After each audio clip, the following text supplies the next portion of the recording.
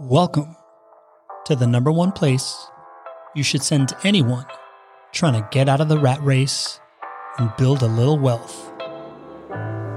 When you're building your portfolio, starting from the ground floor, you need something different that you never thought you'd have before. A rabbit in the hat called the Not Your Average Investor Show to inspire you, entertain you, and teach you how to grow your dough. Surrounded by a tribe with a vibe you've been seeking for, with people in your corner gonna make you really, really grow. But just how fast you'll grow, how big you'll go, you couldn't possibly know.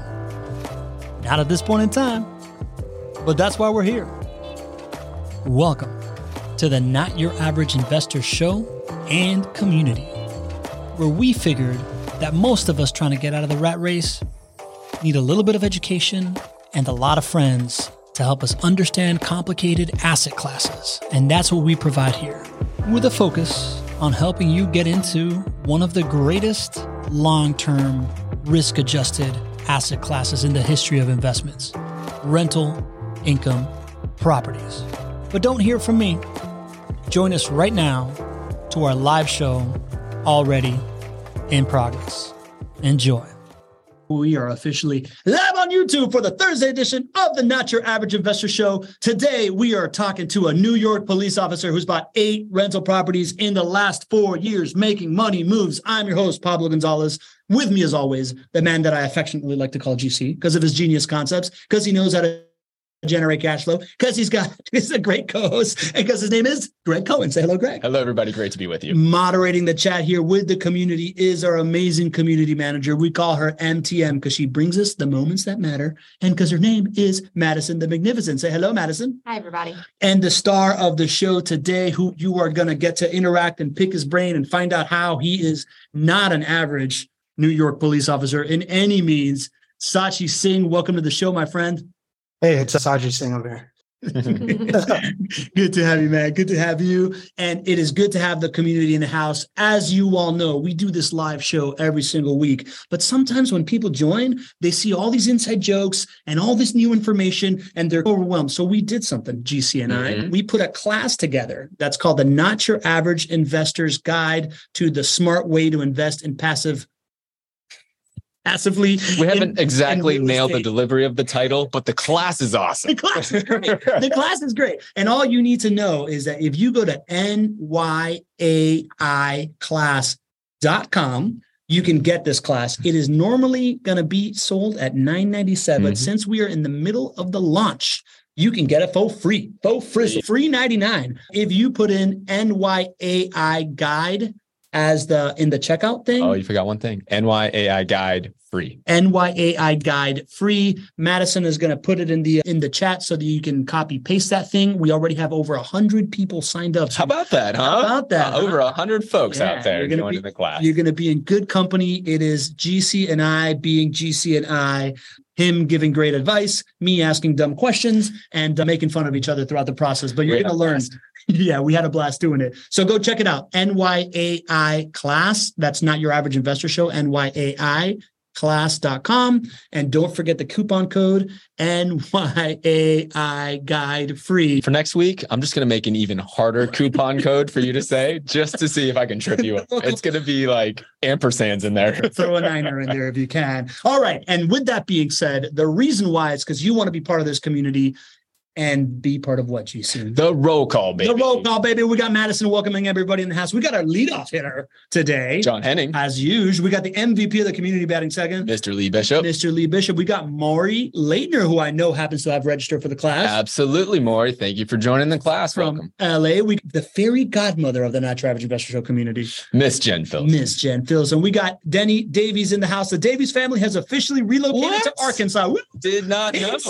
All right. All right. You're closer and closer. We love that. We got our favorite name to pronounce, Aaron O'Neill. Into the lights. Check it in. Good to have you. We got Leo Faraganan. Dun, dun, dun, dun. Good morning from the Bay Area. Let's rock. Who else? We got Big Papa in the house. We love it when he calls in Big Papa. It is a big day for Big Papa. Guess whose birthday it is? Is today? It Big Papa's birthday? It's Big Papa's birthday today. Let's shower him with birthday. Greg's dad, Jay Cohen. Throw your hands in the air if you're a true player. Happy birthday, Happy Big Papa. Birthday. Good to have you in the house. Who else we got in here? We got the better Greg over here. Greg number 1. Greg Stone. Greg Stone. Brown from New Jersey. Of course. Checking in. Who else? We got the first family of the Not Your Average Investor Show in the Bay Area, the matriarch and patriarch, Ken and Carolyn Moline.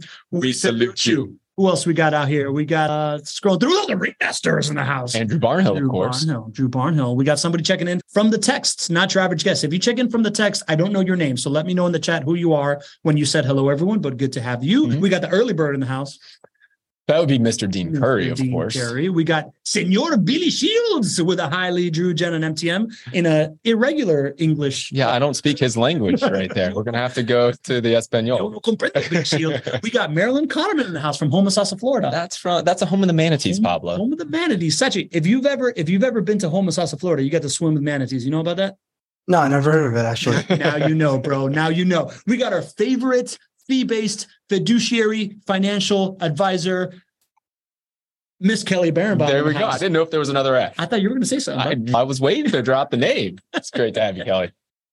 Good to have you back in the house. We got David Blattner in the house. All right. Dave B. greeting everybody from New England. All right. Okay. Bill Shields did check in. He said, Feliz jueves, amigos. Oh, there we go. That's right. Now I understand. A lack of my reading comprehension. I am sorry.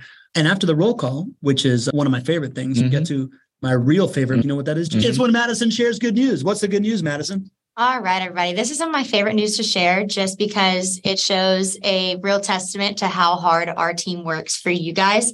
We just got the Q1 maintenance stat. In Q1, our maintenance team troubleshot 594 work order requests over the phone. That's 19% of all work order requests put in. And that equated to over $55,000 in savings for you guys. Woohoo. I love that. I love that. Great job, Madison. And for all of you, if you want to understand how to work with a world-class property management team, listen to how they speak about metrics, right? Listen to how they manage their business. Most property management companies will simply never track the amount of work orders that are solved over the phone. They don't track the dollars saved for you as an owner because that's not what typical property management does.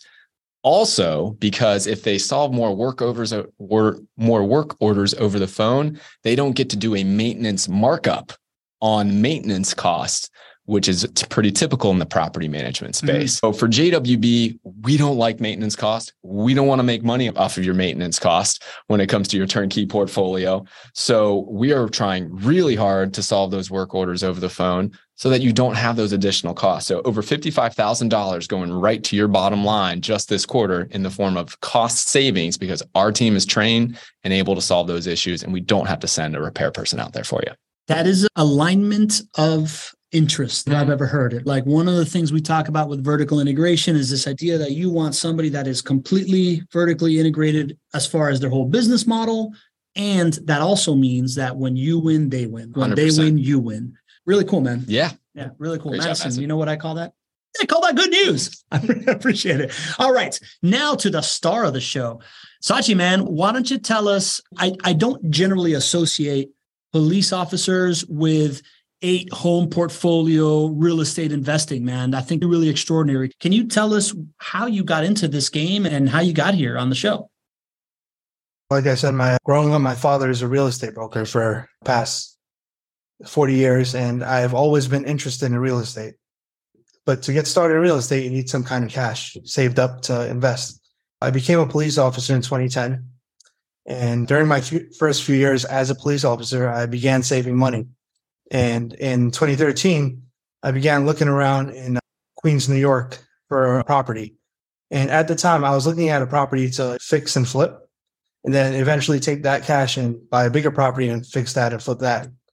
However, I came across, with the help of my father, of course, I came across a 3-family house in Queens. The couple who owned it was going through a divorce, so I actually got a really good deal on the house. I bought the property in 2015. Later on in 2019, I took out a HELOC loan, had some cash on hand, and I decided to do some research on turnkey properties. I did some deep diving on BiggerPockets, on YouTube, on numerous other forums, and I came across JWB. And on these forums, there were many good things that were said about JWB. People love the quickness, the responsiveness, the friendliness. of JWB. Another thing that grabbed my attention was that I believe at the time JWB was one of the best companies to work for in Florida. And that kind of tipped the scale for me because I said to myself, if employees like to work for this company, then they must treat their clients really well.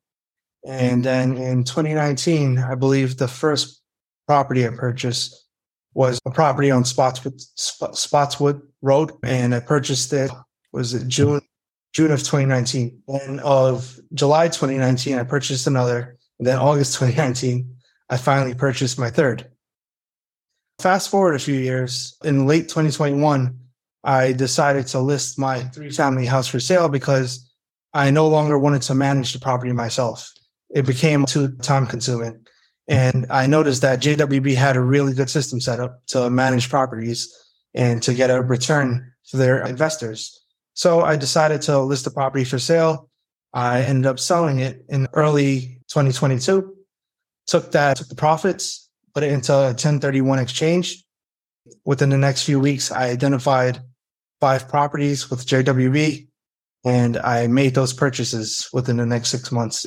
And now I currently have 8 properties with JWB, and very happy. Congratulations, Alan. This is so cool. First of all, I just want to say a big thank you for your service out there, protecting everybody in New York and protecting us all. We appreciate your service there. I don't know if I've heard of a more inspiring story. And it just seems like you've done it the right way, right? You were surrounded by some great support. Your father being in real estate for 40 years, I'm sure was a really great support, but you went about it in a way that was calculated, right? Saved up, you started over 13 years ago with that process of saving. You saved for a number of years.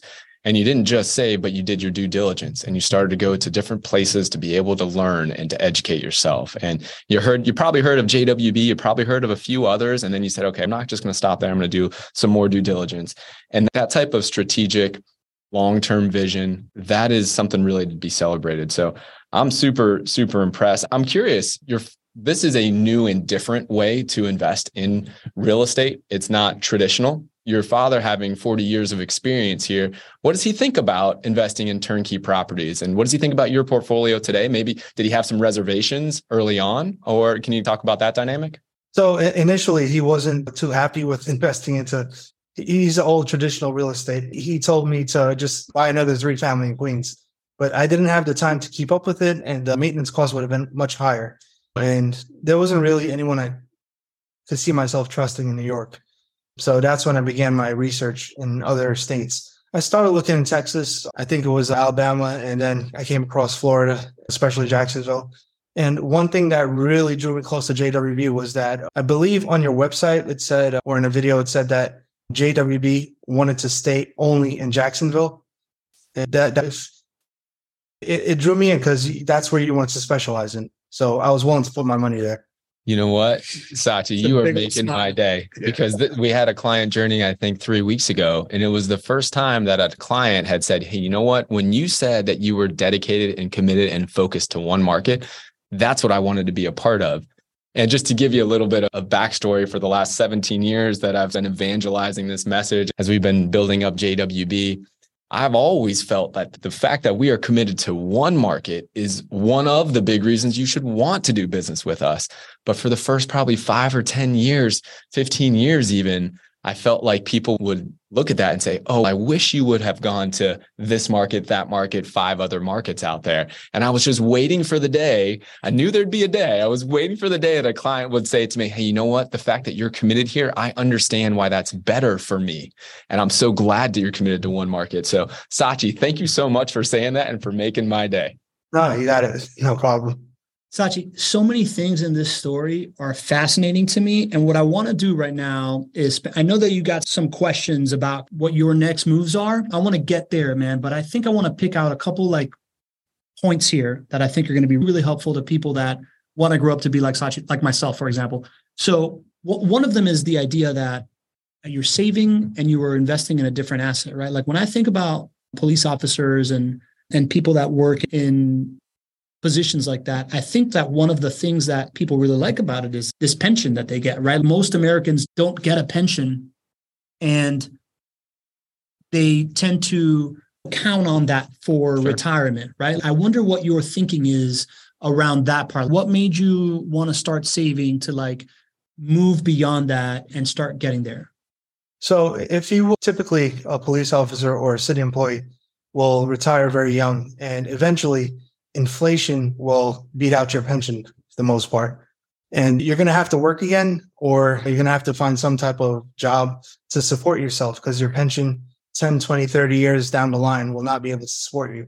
So I always wanted to have a second source of income in order to supplement my pension. And I found that real estate, in addition for it being cash flow or income, it's also an asset that you could use. You could also take out equity. It gives you more flexibility. So why is that belief in the pension thing? Or if you were speaking to somebody else about like why they need to buy in on that, what advice would you have to give someone like that? To also invest in something else? Yeah. Because you just can't rely on a pension. Costs, as we see right now, costs will go up. There is inflation. And you don't want to find yourself looking for a job at 50, 60 years old, and you don't have the skills to find another job. It's better to start younger, plan ahead 10, 15, 20 years down the line, and have secondary income, whether it be real estate or it could be a business or something. But I chose real estate. And that's so incredible. I learn something every time that we get to speak with a client. I have never really thought about inflation affecting pensions. So many Americans don't get the opportunity to have a pension. I think if you have the opportunity to have a pension, people are like, oh man, that's incredible. I'm there. I have my future expenses taken care of. But that's not really the case, because if you think about inflation happening, listen, it's 5% right now. Most times call it somewhere around 2 to 3% a year. And you hold on to that pension, that amount does not increase that you get paid every single year. And if that pension is supplying your income for 20 years or 30 years, it's not nearly as valuable as spending power. I've really never thought about that, but I would imagine the inflation hedge and the inflation profiting potential within real estate really matters to you, Sachi. Is that something that you targeted and said, hey, listen, I want to be in real estate because it's a hedge against inflation? Yeah, because year after year, rents go up, and typically a mortgage is supposed to come down. Whether you refinance, find ways to save on insurance, there should be a gap between your cash flow and your cost. So yeah, it was a way. So smart, dude. Yeah, that's awesome. I think we should do more about inflation is a killer of spending power one way or another. There's cash, but then even if you have a pension, you just, with the way inflation works, if you count on that for 20 years, that's not going to support you. Yeah, that's really cool. Because we're usually thinking about these like stock portfolio that could be going up and down and that could affect your cash flow. But even in a pension where you have this like exact cash flow, it still doesn't actually keep up with the rest the way that real estate does. Yeah, man. Nailed it. Super smart. The other thing, Sachi, that really sticks out to me is this idea that Greg and I, when we first sat down to figure out this show, and I'm like, who's your client? He was real certain that it was a lot of like active investors that then wanted to go passive. And as we've done the show, we found a lot of other types of people. And it's honestly the minority that we have on the show that is an active investor that starts like that and then goes passive.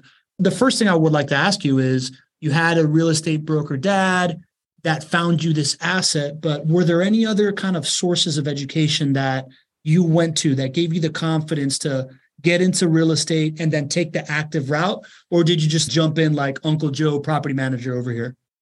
In 2015, when I purchased that 3-family, that was mostly because of my father. He was like, get a house, get some property, you'll have some money to your name. Yeah. As for going to turnkey real estate investment, that was a lot of research, and it is a risk because you're putting your money in another state and you don't really know what's going to happen with it, but it was a risk. But if you conduct enough research and you chat with a few people and you do some background on the company, then the risk is not that risky anymore. Yeah. I'm really curious what your friends, colleagues, the folks that you go to work with, the hardworking police officers in New York City, those who know your journey here, what do they think of your journey? Did they think that you were crazy in the beginning, and now are they saying now you're the smartest man alive, or are they like, what are you doing? So at the beginning, when I spoke to a few colleagues, they thought I was crazy. Yeah, right. 100% thought I was crazy. But because I still speak to them every now and then, And a few years later, he'll ask me, "Oh, how's your property doing now? It's COVID." They'll come up with some type of, reason why the property shouldn't do good. I'm like, "Oh, it's doing even better than before, to be honest." Right. And I'll explain to them that JWB is doing a great job down in Jacksonville with the properties. Thank you, first of all, for saying that. If you get into this asset class and you're looking for people to pat you on the back, I don't think that you're ever going to get that. They're going to call you crazy when you jump into this asset class. They're going to tell you you're nuts. And then when it works out, you know what they're going to tell you? They're not going to tell you you're smart. They're going to tell you were lucky. Yeah.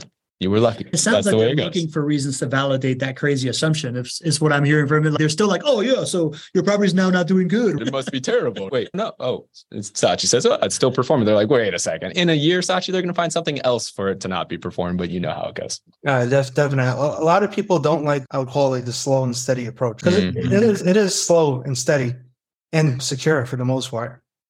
Yeah. As a society, we have foregone the slow and steady. We want get rich quick. We want high risk, high reward type of things. That's what, unfortunately, a lot of people do. And unfortunately, that's why a lot of people don't succeed when it comes to investing. Yeah. Makes sense, man. So that being said, you mentioned a couple of things that I found really interesting, right? Like you said that you were looking around, and the first thing that you mentioned was you found that JWB was a good company and that you liked the best places to work thing. And then you mentioned you were looking at Texas and Florida and decided on Florida. One of the big kind of things that we preach here that is different than everybody else is the idea that most people are like looking for a property in a market and then they try to find team. And it sounds like you value it completely differently. Can you tell me about that, man? Can you tell me about your search and how you decided to weigh the idea of team versus market versus property? So for Jacksonville, I looked up like the job growth over the last, I think 20 to 50, I can't remember, maybe 10, 20 years. Also the population growth. I was looking to see if any businesses were investing in the area or expanding. And I believe I seen at the time that Jacksonville's port had some type of expansion project going on. So Absolutely. To me, I seen, there's going to be jobs in Jacksonville. And people are going to need houses to stay in. Those are some of the reasons why I picked Jacksonville. Let me go a little bit deeper there, because Texas is another very popular market. Dallas and the Fort Worth area is another very popular market. It's harder to get cash flows there today than it was 5 years ago. So it's scared some folks away from it. But that's another market that is comparable to Jacksonville. And they got a lot of job growth and they've got a lot of businesses moving there. They have a bigger population than Jacksonville. Can you go a little bit deeper? Because I think this conversation of one market over another really matters to people. What else about Jacksonville's market separated itself from maybe the Dallases of the world? I seen that there was lower property tax on Jacksonville. In many locations in Texas, they had higher property tax. And I believe some of the insurance was much higher. So you couldn't really if you were looking for cash flow, there was not much there. Some of the companies were offering like $25 a month cash flow. I said no. Yeah, it's tough. It's tough there. I was actually looking at the comparable cash flow markets out there, and I was looking at their historical appreciation over the last 40 years. And Jacksonville's appreciation rate compared to Dallas, compared to Birmingham, Cleveland, Kansas City, and Memphis. Those are the 5 that I chose. Jacksonville's home price appreciation is 25% higher than the average of those other cash flow markets out there. And you still get cash flow, right? So that's hard to come by. Yeah, definitely. And I noticed the first few properties about the appreciation has been pretty wild. You timed the market perfectly. Let's be honest. We've never had a growth period like we've had over the last 2 years. And you started, I think the whole market was like, when is Sachi going to own properties in Jacksonville? That's when it's going to start to explode. I think that's what happened there. Yeah, there's definitely some luck involved if you want cash flow. But if you're looking for long-term asset growth, Jacksonville is still really good. And I think it's important to know that you came into this asset class not counting on that incredible appreciation that you've experienced. You weren't told that was going to happen. You bought it based on the fundamentals. And it's wonderful that you have upside potential. That's why owning the asset is so important, right? But over time, we know that growth that we've had over the last 2 years is not sustainable. Over time, and this is the same thing I shared with Pablo when he bought his properties right around the same time you did, Sachi. Yeah. Listen, I love that we all have a head start on our return on investment, and your returns are looking fantastic, Sachi, which we're going to get into in just a second.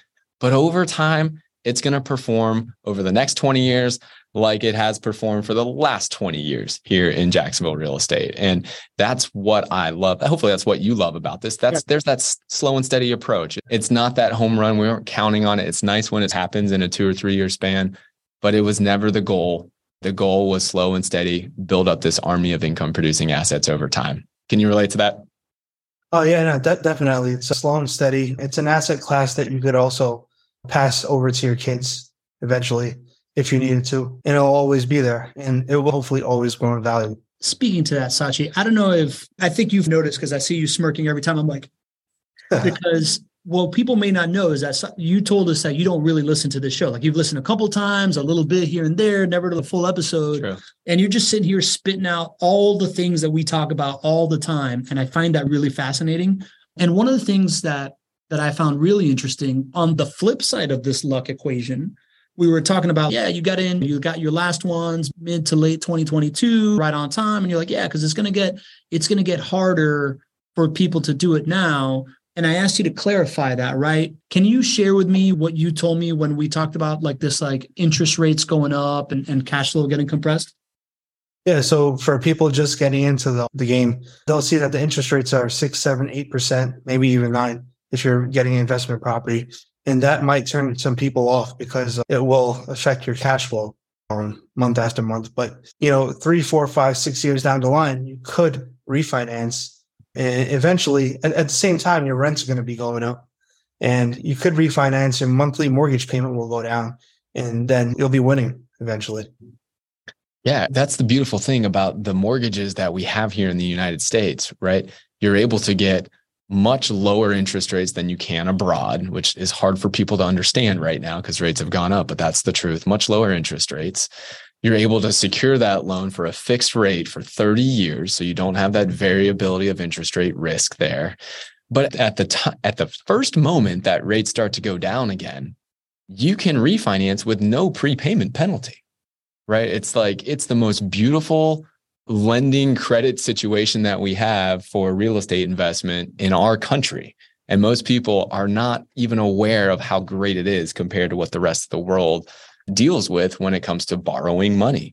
And this concept that while rates may be higher today than we all want, I think we all know at some point rates are going to come down again. It's a shoo-in to know that you're going to be able to refinance at some point in the future. And oh, by the way, you still have properties that break even today and produce a little bit of positive cash flow. So it only gets better from there. And most people never, I think, go that far down the line to realize that go past the sticker shock of rates being 3-4% higher today than they were a year ago. That right there is what I call a golden nugget that we're going to clip out and post on the JWB YouTube channel. If you're on YouTube, check it out. And while you're at it, you may have noticed that this is being done live in front of an audience. If you want to be part of the show, go to nyais.com. That's Not Your Average Investor Show. nyais.com.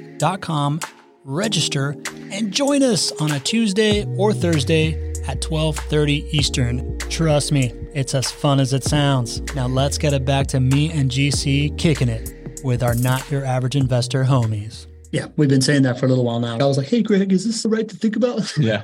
But it's exactly what I said. All right, Sachi, man, I want to get into, you said that you wanted to come on the show because you were like, I got some questions about my portfolio. I want to bend Greg's ear. Let's do it, man. What you got? I'm on my 8th property and I'm currently saving up to get hopefully number 9, number 10. I know at number 10, it's quite difficult to get a mortgage. What would be the best approach to go to number 11, 12, 13? Yeah, great question. A number of good solutions too, as well. The easiest one, are you married, Sachi? Yes. Okay. When you've purchased your 8 properties with us, have they been in both you and your wife's name? Separate. They've been in separate. Okay. So is it just you on the loan? So right now it's just me on all 8. Man, did you know to do it that way? Or did it just happen? I know, yeah. Yeah. So that's incredible. It's a huge asset for you. And we'll actually sit down with folks ahead of time if they do have plans to get over 10 properties and kind of coach you in this way. So I'm so glad that you landed there. But what many people are not aware of, as a husband and wife, it's not 10 mortgages is the total amount that you can get conventionally financed with. It's actually 20. because you can buy properties in your name, get the loan in your name like Sachi did for those first 10 properties. And then on the next 10, it can be Sachi's wife on the property and Sachi's wife getting the loan. And assuming both of them can qualify for the loan without the income from the other, then you actually have 20 mortgage spots to be able to do this. So that is the easiest thing to do. Beyond that, even if that's not a possibility for some of us out there, you may be at the 10 property limit. Your wife or your husband may not be able to qualify without you. There's that consideration. The lenders that are available today are much different than even when I started to invest. When I started to invest, if you had over the finance property rule from Fannie Mae, you just couldn't get financing. It was like there was like an abyss between conventional financing and then super big type of loan volume. Now there's a whole lending environment for folks that are not conventionally financed, not conventional Fannie Mae financing. But if you need 11, 12, 13, number 14 properties, the rates will be a slight bit higher than what you will get for your Fannie Mae conventionally financed purchase. But the options are there today. So it's a long way of saying if you're at 10 finance properties and you don't have another mortgage spot, just reach out to JWB or do the due diligence on your own. But there's an entire lending community out there that lends specifically to borrowers who are qualified, who have 10 mortgages, and that can get you 11, 12, 13, 14, 15 numbers of properties. Is that specific enough for you, Sachi? Or Wow, that's great. The idea with having the spouse get the other properties is really good. Awesome, man. You got anything else? Any other specific questions? One thing that I did see, the insurance costs on a lot of properties are going up. I don't know if there's going to be any resolution to that. Positive news on that front. So you got to think about the source of why insurance costs have risen over the past couple of years. And if you look at the number of lawsuits that have come in the state of Florida compared to other states, it's ridiculous, right? Unfortunately, there have been loopholes that the people have sued these insurance companies for a lot of things that they just didn't sue for back in the day. And I'll leave it at that. But at the end of the day, the number of lawsuits, and many of them frivolous lawsuits, has really hurt the industry here in the state of Florida. So it was such a big deal that the state legislature called a special session so that they would get together and figure out and close those loopholes so that these insurance companies would not just continue to get frivolous lawsuits. And they did that. And according to Whitney Ritchie, who is our insurance partner, owns the Ritchie Insurance Group. Do you work with the Ritchie Insurance Group? Yeah. So she is our lifeline here. She's actually been lobbying at the state level to make sure that this was done very well. She's just a wonderful advocate for all of us here. She told me that she felt really confident about 80% of the problem was solved based on the action from the state legislature. And so that's a really good thing. We believe that the insurance cost increases are not going to continue, certainly not at the same rate. I asked her, are we going to see insurance costs come down? She said, not so fast. She said, it's going to take a little bit of time. I think there's been 7 or 8 carriers that have gone under in the state of Florida because of these lawsuits over the past few years. We feel like the worst is behind us, which is a good thing. Going forward, we're hopeful that rates will come down to some level, but I don't expect that to be overnight. And the big thing is that for those who have owned properties over the last 3 years or so, as this started to be more and more of a thing, if you could have picked the best time for there to be an insurance spike, it would be when rents have gone up 10, 15% per year over the last few years like they have.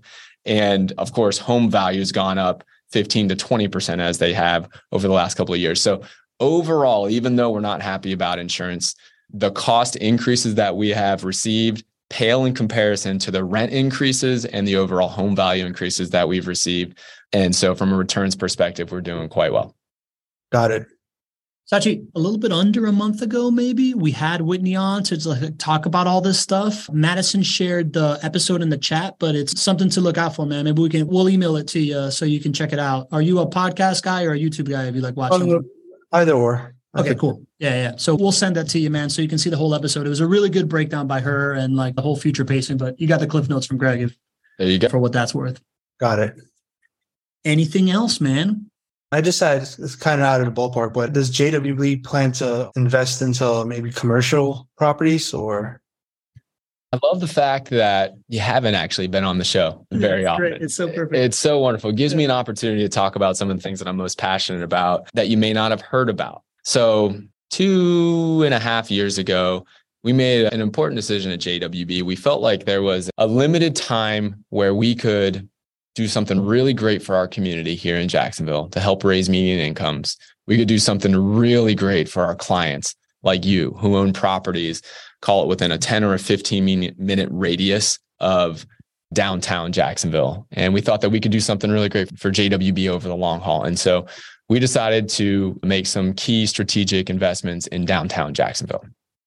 And we went big. So we made a couple investments. Yeah, we went pretty big. We've acquired about 20 blocks in downtown Jacksonville. Blocks, bro. Yeah. It's been a multiple year endeavor and a learning experience. And now is the most fun part of it because these projects, a lot of these projects are tens of millions of dollars of construction that we have done for the first time, right? We typically build houses that cost a couple $100,000 to do. These have been projects that have been $10 million, $20 million buildings that have been vacant for 30 years. So there's of course, a learning process through that. Now those projects are completed. A number of them are completed. This past Saturday, we actually opened one up for my business partner, Alex. He just turned 40 years old actually yesterday. And so we had a special opening before it's available for the public to go into the old Federal Reserve building in downtown Jacksonville, which is one of these $20 million renovations that we've done, and just had an incredible time with a close-knit group of friends to celebrate his birthday. So long story there, but we have made strategic decisions to be positive influence, to make an impact in downtown Jacksonville. And the reason is because when median incomes raise, everybody wins in the community. Everybody wins, especially those who own assets within, call it that 10 or 15-minute radius. Wow. Because if you look at other cities that have experienced the growth and revitalization that we're seeing in Jacksonville right now, the rents and the purchase prices, the rents and the market values of all of those assets go up at a rate that's much higher than the typical appreciation rate in that market. And so that's how you're going to benefit from that. And all of our clients that are benefiting from that. It's being able to, I think, make the best risk-adjusted investment in a growing downtown. And that's not buying these $20 million buildings and renovations like JWB is doing. That's a different risk profile, which we're happy to take on. That's not the right risk profile for you, Sachi. But the right risk profile is buying these assets that pay for themselves in those neighborhoods that are 10 minutes away and being able to ride the coattails of a growing downtown. So that was a long answer to your question. We have invested in commercial. It's been a much bigger endeavor over the last few years than even we've done in the previous years, which we've dabbled before that. And I'm really excited about the impact on our community. And I'm really excited about the impact on your investments. So from what the goal is to increase the median income in the immediate area. Yeah, absolutely. When you start to see the development that's going on in downtown Jacksonville, you want to create this kind of flywheel effect. So right now, and again, you look at other successful downtowns. This isn't us coming up with this. We're following the model that's worked in other downtowns like Austin and Nashville and Denver. In the beginning, there's less people living downtown and rents downtown are artificially low, and there's not enough amenities downtown. That's growth. And that's where we were for Jacksonville, right? We have 1.6 million people living in Jacksonville, in the greater area of Jacksonville. And for many years, we only had 3,500 people living downtown, which is just unbelievably low. But what happens is developers, pioneers early on, come in and they start taking down city blocks. JWB is one of those developers, and there's a number of other ones. You say taking down because it's developer talk, yeah. And I think people are going to think you're like demolishing city blocks, no. But you mean like they just started taking on these projects. I just want to change that because that sounds terrible. I appreciate it. Thank you so much. Yeah. Yes, when I say taking down, I mean buying old buildings, doing these $20 million historical renovations to these old buildings and making them beautiful again. The complete opposite of taking down. Yeah, because that's what happens in Miami. And I just have this like really bad reaction. Yeah. But what you're doing is you want to make a place where people want to live and work. Because when people want to live and work there, median incomes rise. So Jacksonville, we had 3,500 people living downtown. Now we have 7,500 people living downtown, which is still lower than we want, but it's on our path to 10,000. And that's just over the past couple of years. More employers want to be where their workforce lives. More bars and restaurants and amenities come in. And what happens is the rents in that area get high enough that it attracts future development, because developers need rents to go up higher. And then you create this flywheel effect. And overall, what's happening is there's more median income rising in that area. And then on the outskirts of downtown, in those neighborhoods that you own properties and I own properties and all of you have the opportunity to own properties, that's where you start to see above average rent and price growth. Sounds good. It's pretty cool, right? Yeah, man. That's one of the coolest stories I've ever heard. All right, Sachi, this is now the time where Greg has been preparing all week long to show you how your income portfolio is doing, man. You ready for this? Yeah, I'm ready. All right, Sachi. All right, my friend. This is your life. There we go. There we go. Let's look at all the hard work and the dedication and the leap of faith that Sachi took 4 years ago, and look at it in terms of his portfolio with JWB. On the right here, you see all of his purchases. And when clients own these 8, 10, 12 properties, it's really hard for us to put it all on one slide, Sachi. But what you see all there are all the purchase prices, the loan interest rates. And like we talked about, Sachi, not only from an appreciation perspective, did you nail the timing on it, but your interest rates, incredibly low. I'm so happy that you have this asset with an interest rate that's locked in for 30 years if you'd like it to happen, because that really puts you in a position of financial strength. This looks like mostly renovated homes with a couple of new construction. I feel like this one looks like a new construction. Sachi, what was your thinking there? Going forward, I want to purchase only new construction.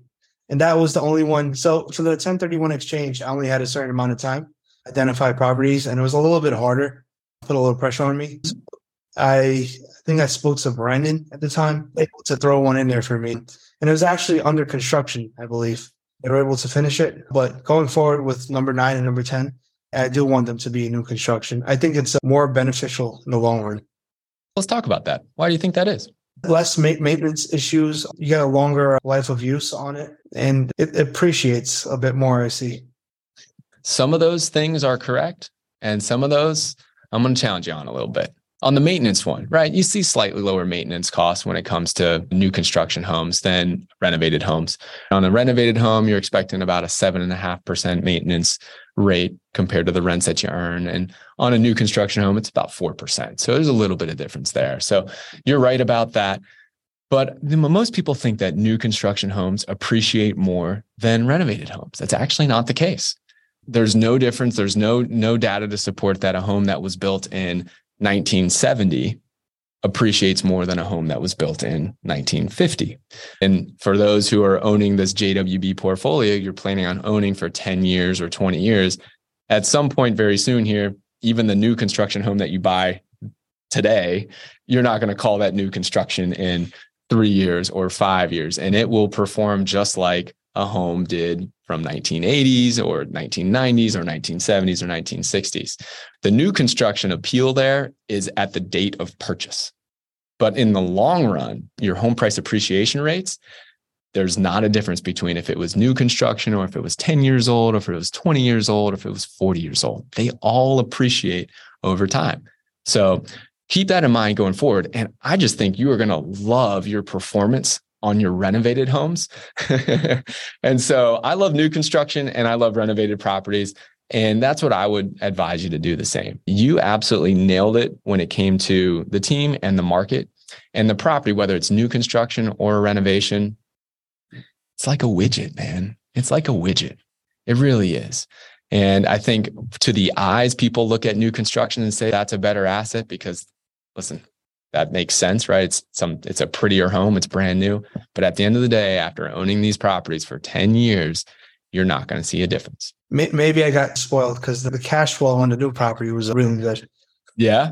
There you go. I think you make your decisions based on the numbers. And if it happens to be a new construction home, that's awesome. And if it's not, it's really good. That's okay too. You're going to see your numbers here in just a second. You'll see what I mean. Yeah.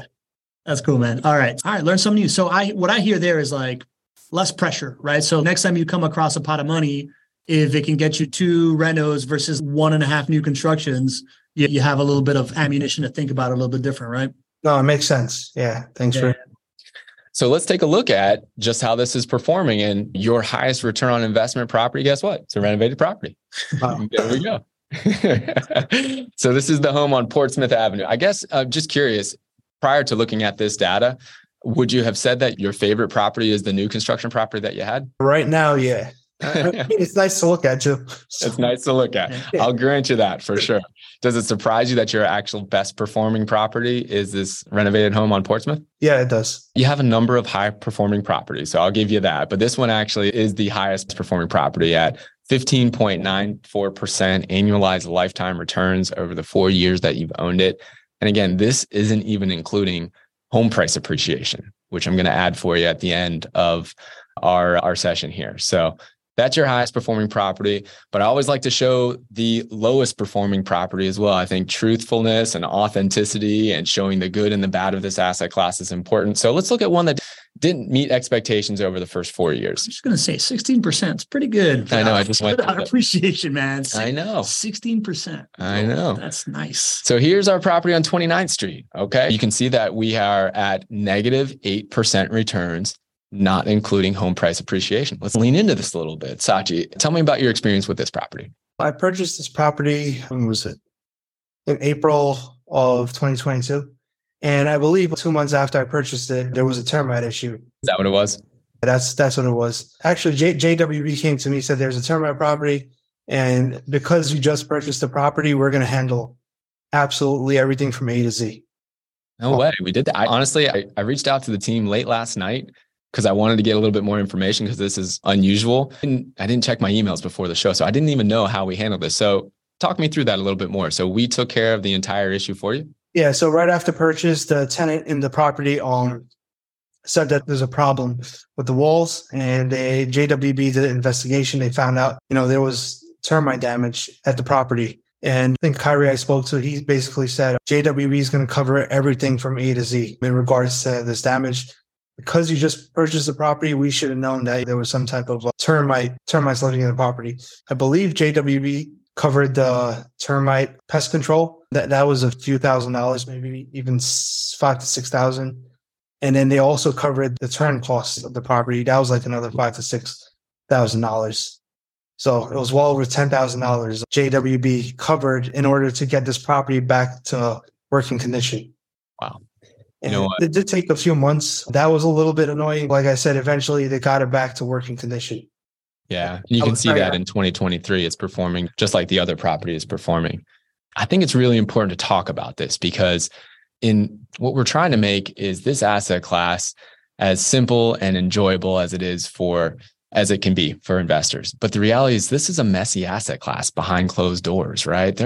You're in the people business, and sometimes things happen in properties that you just can't expect. And I think it's important for you to know that when you own 8 properties, you're going to have one of these moments where something just doesn't go according to plan. And that's when you really need to have a team that is going to operate to their core values, that's going to do the right thing for you, even if it's not in the contract.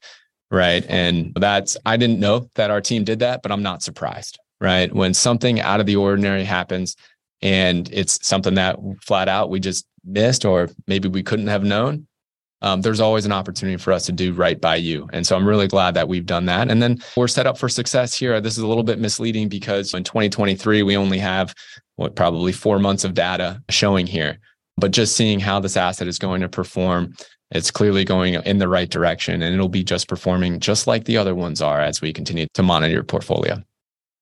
GC, 2 questions. One, is that number that whatever that like alleviation cost that JWB would throw in, would that be part of this like calculation also?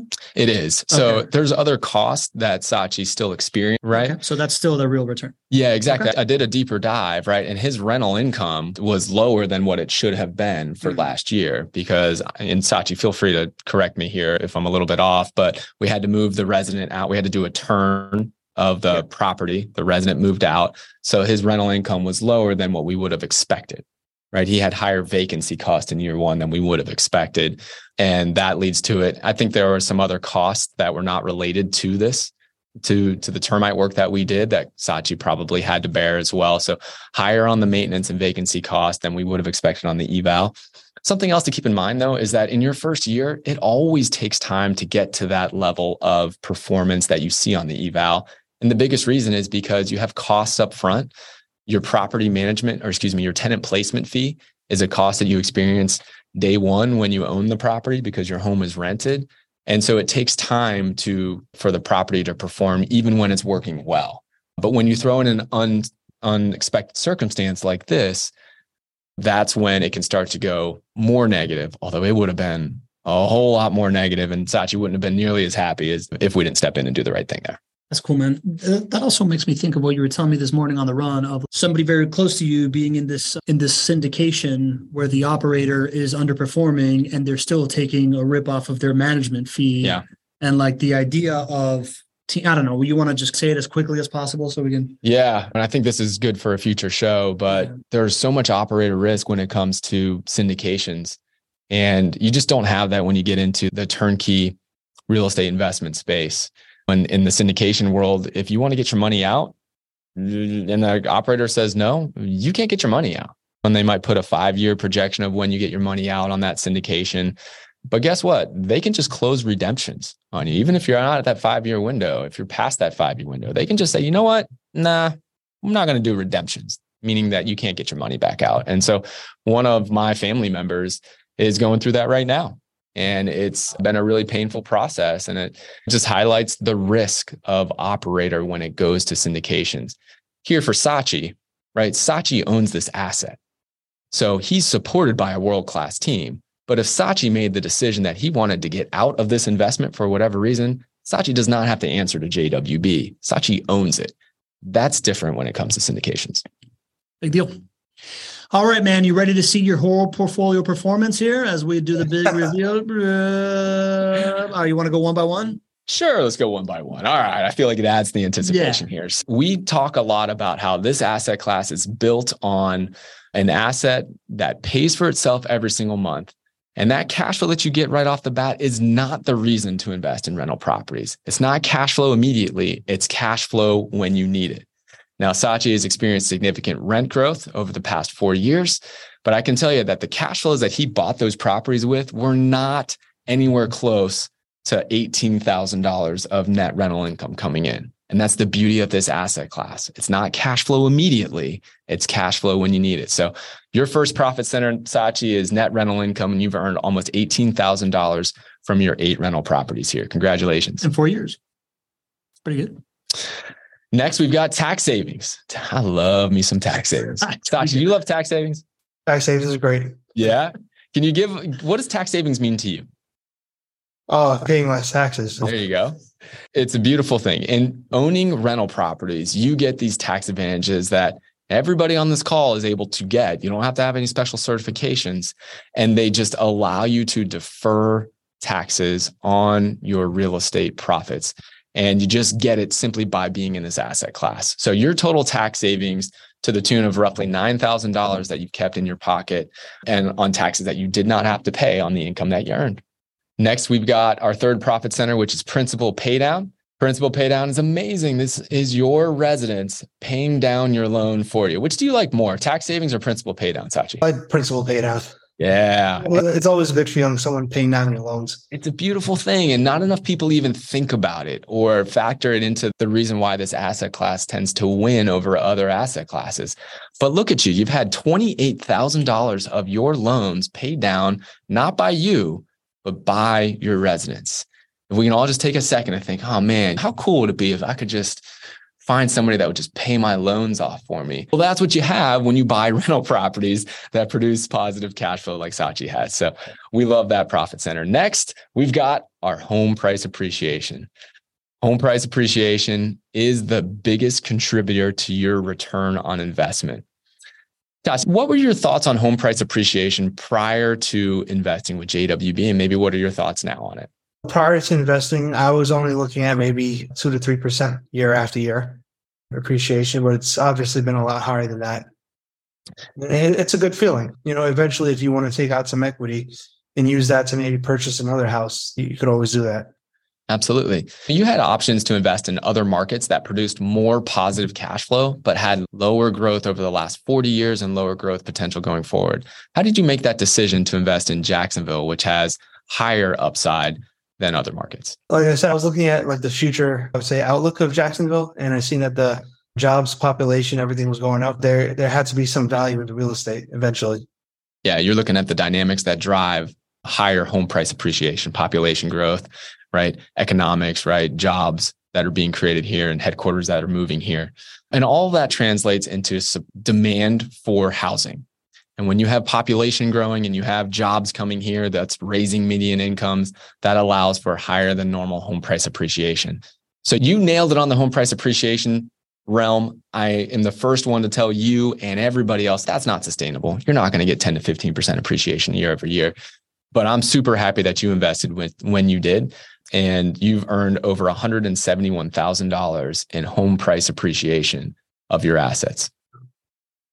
Let's go. And then lastly here, inflation hedging, which I know you're a big fan of. This inflation hedging is going to help you. This is that pension for you, which is inflation protected, is a great way to think about your portfolio here, Sachi. And as inflation is 2.5 times higher than what it should be right now and has been even higher than that for the past year, this is an asset that is growing in rents and home prices over time. It's going to protect you to produce those cash flows for you when you need it. Yeah, I noticed that the rents are going up pretty well. They are.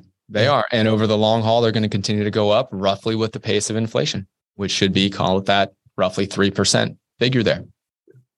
All right, so here we go. So here's the big slice of the pie here. And I think many investors miss this, right?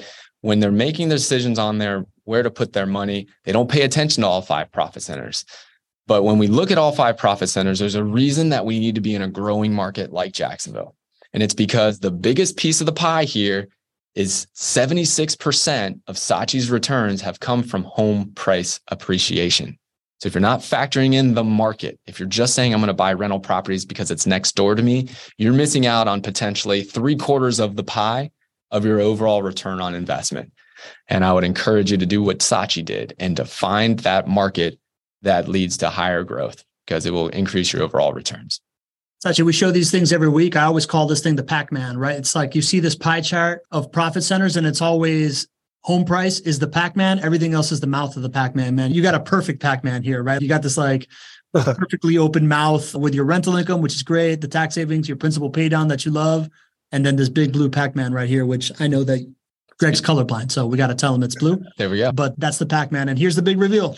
All right, Sachi. So when you made the decision to put your money with JWB, you brought a little over $386,000 to your investment portfolio with us. Happy to report that current portfolio is now worth $612,948, my friend. Wow. Your expected return when you put your money with us was 10.6%. But because of the great decision that you made based on the team, the market, and then the properties, your actual returns on investment come in at 23.8%. Super happy for you, Sachi. What do you think? That's awesome, especially since most of the houses came within less than a year ago. And I was able to see that big difference. Absolutely. If we go back to what I loved about your story in the beginning, it was a year or two of purchasing 5 properties, and it was 4 years of investing with us overall. But it was 10 years before that you started to do the things to set yourself up for success, right? The education, the due diligence, the saving of the initial down payments, right? And then you've just continued on that journey. While it might seem like you just made a good decision and timed the market and all that good stuff, I think you deserve a lot more credit than that, right? This strategy works not just when home prices go up like they have. This strategy is going to be working for you for the next 10, 20 years so that you can benefit from all 5 profit centers. Oh, that's great. Thank you guys a lot.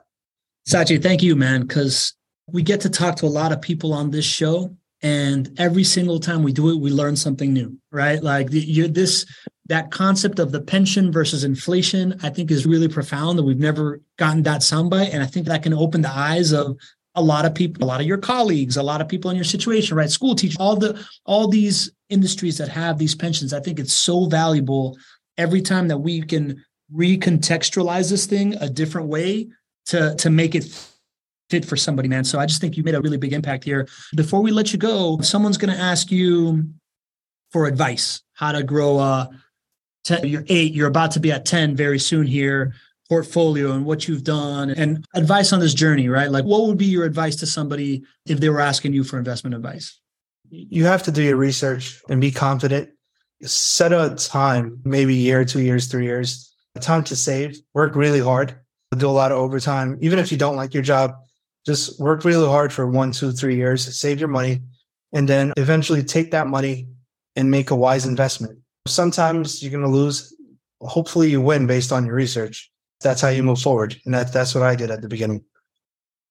You know what I think? I think about one of the best lessons I learned from a book called Rich Dad, Poor Dad. And I just think Sachi is living this out. In the book, Rich Dad, Poor Dad, it talks about minding your own business. And that doesn't necessarily mean going out and starting your own company. It just means minding your own business and thinking about your day job as your active income, but you also have a business, which is your investment income. And many people just turn a blind eye to that and they just put it in their 401k and hope it's going to be there. Or they just think, I'm going to wait until I get that pension. But Sachi, you didn't do that. You've been minding your own business. In addition to your active income, in addition to your pension, you're minding your own business here on the investment side. And we're just happy to be a part of it. Yeah, to be honest, I never invested into a 401k. I never believed it. I like real estate because it's real. There you go, man. I think you're doing quite well. Thank you. Epic, man. Epic story. Thank you, Sachi, man. Really appreciate you being here. I want to thank our community because it's them that has allowed us to have this platform, to have these conversations. I want to congratulate Nadeem and Jen that I think signed up for the class as we were on the show right now. If you want to join Nadeem and Jen and over 100 other investors in that class, which is free right now, go to nyaiclass.com, put in the code NYAI guide free, and you will get it for free. We'll put all that stuff in the show notes for this episode. Again, thank you. Thank you, Sachi. GC, I just love these shows, man. Thank you for letting me do this stuff. It fills my bucket, man. It fills my bucket. Sachi, thank you so much for being here. Thank you for being so open and sharing your story. Man, it is never lost on me the amount of trust that you put into an organization that is not right next door to you, that you met online or you read some forums or articles that I had written. So I appreciate that trust. My team will never forget that. And yeah, can't wait to have you back on the show here. We get to talk more of your success in future years here. To be honest, I just got a little bit more motivated to buy more. Let's go. Let's go. Right. Yeah. Sachi, do you want people to follow you anywhere online? Is there like a charity that you want them to donate to or anything like that before we get out of here? No charity. I have Instagram. That's about it. They want to. All right. Well, do you want us to link it in the show notes so they follow you on Instagram? I'll send it to you guys after. All right. Sounds good, brother. Next Tuesday, we get back into Not Your Average Market Insights. We're talking about how to time the market. Oh, that's right. I forgot what we're going to do on Tuesday. Time the market. I think everybody loves talking about it. It's going to be a lot of fun. Hope to see you there. And remember, if you want to be like Sachi, I know I do, and get to 8 properties in under 4 years, you can't be average. See you next week. See you, everybody. Thank you. I can't tell you how much I appreciate you listening to this podcast. Sending one of these episodes to a buddy or dropping us a review would be awesome. But what I really want you to do is go to nyais.com, register, and join us live on a Tuesday or Thursday. Seriously, when are you going to do it? When are you going to be the next Lee, the next Jen, the next Nadeem, the next Ken, the next Marilyn Cotterman from Homosassa, Florida, the next Hervé Francois, so I can butcher your name for a while and then become your buddy, the next Bill Shields to come up with a hilarious new way to introduce yourself every time I do the roll call. You get the point. We got a bunch of amazing folks. We want you to be a part of it. Join us live on the show. Go to nyais.com. Register, join us at least one Tuesday or one Thursday a month at 12:30. I promise it's as fun as it sounds. Hope to see you on the show. I promise you will not be treated like an average investor.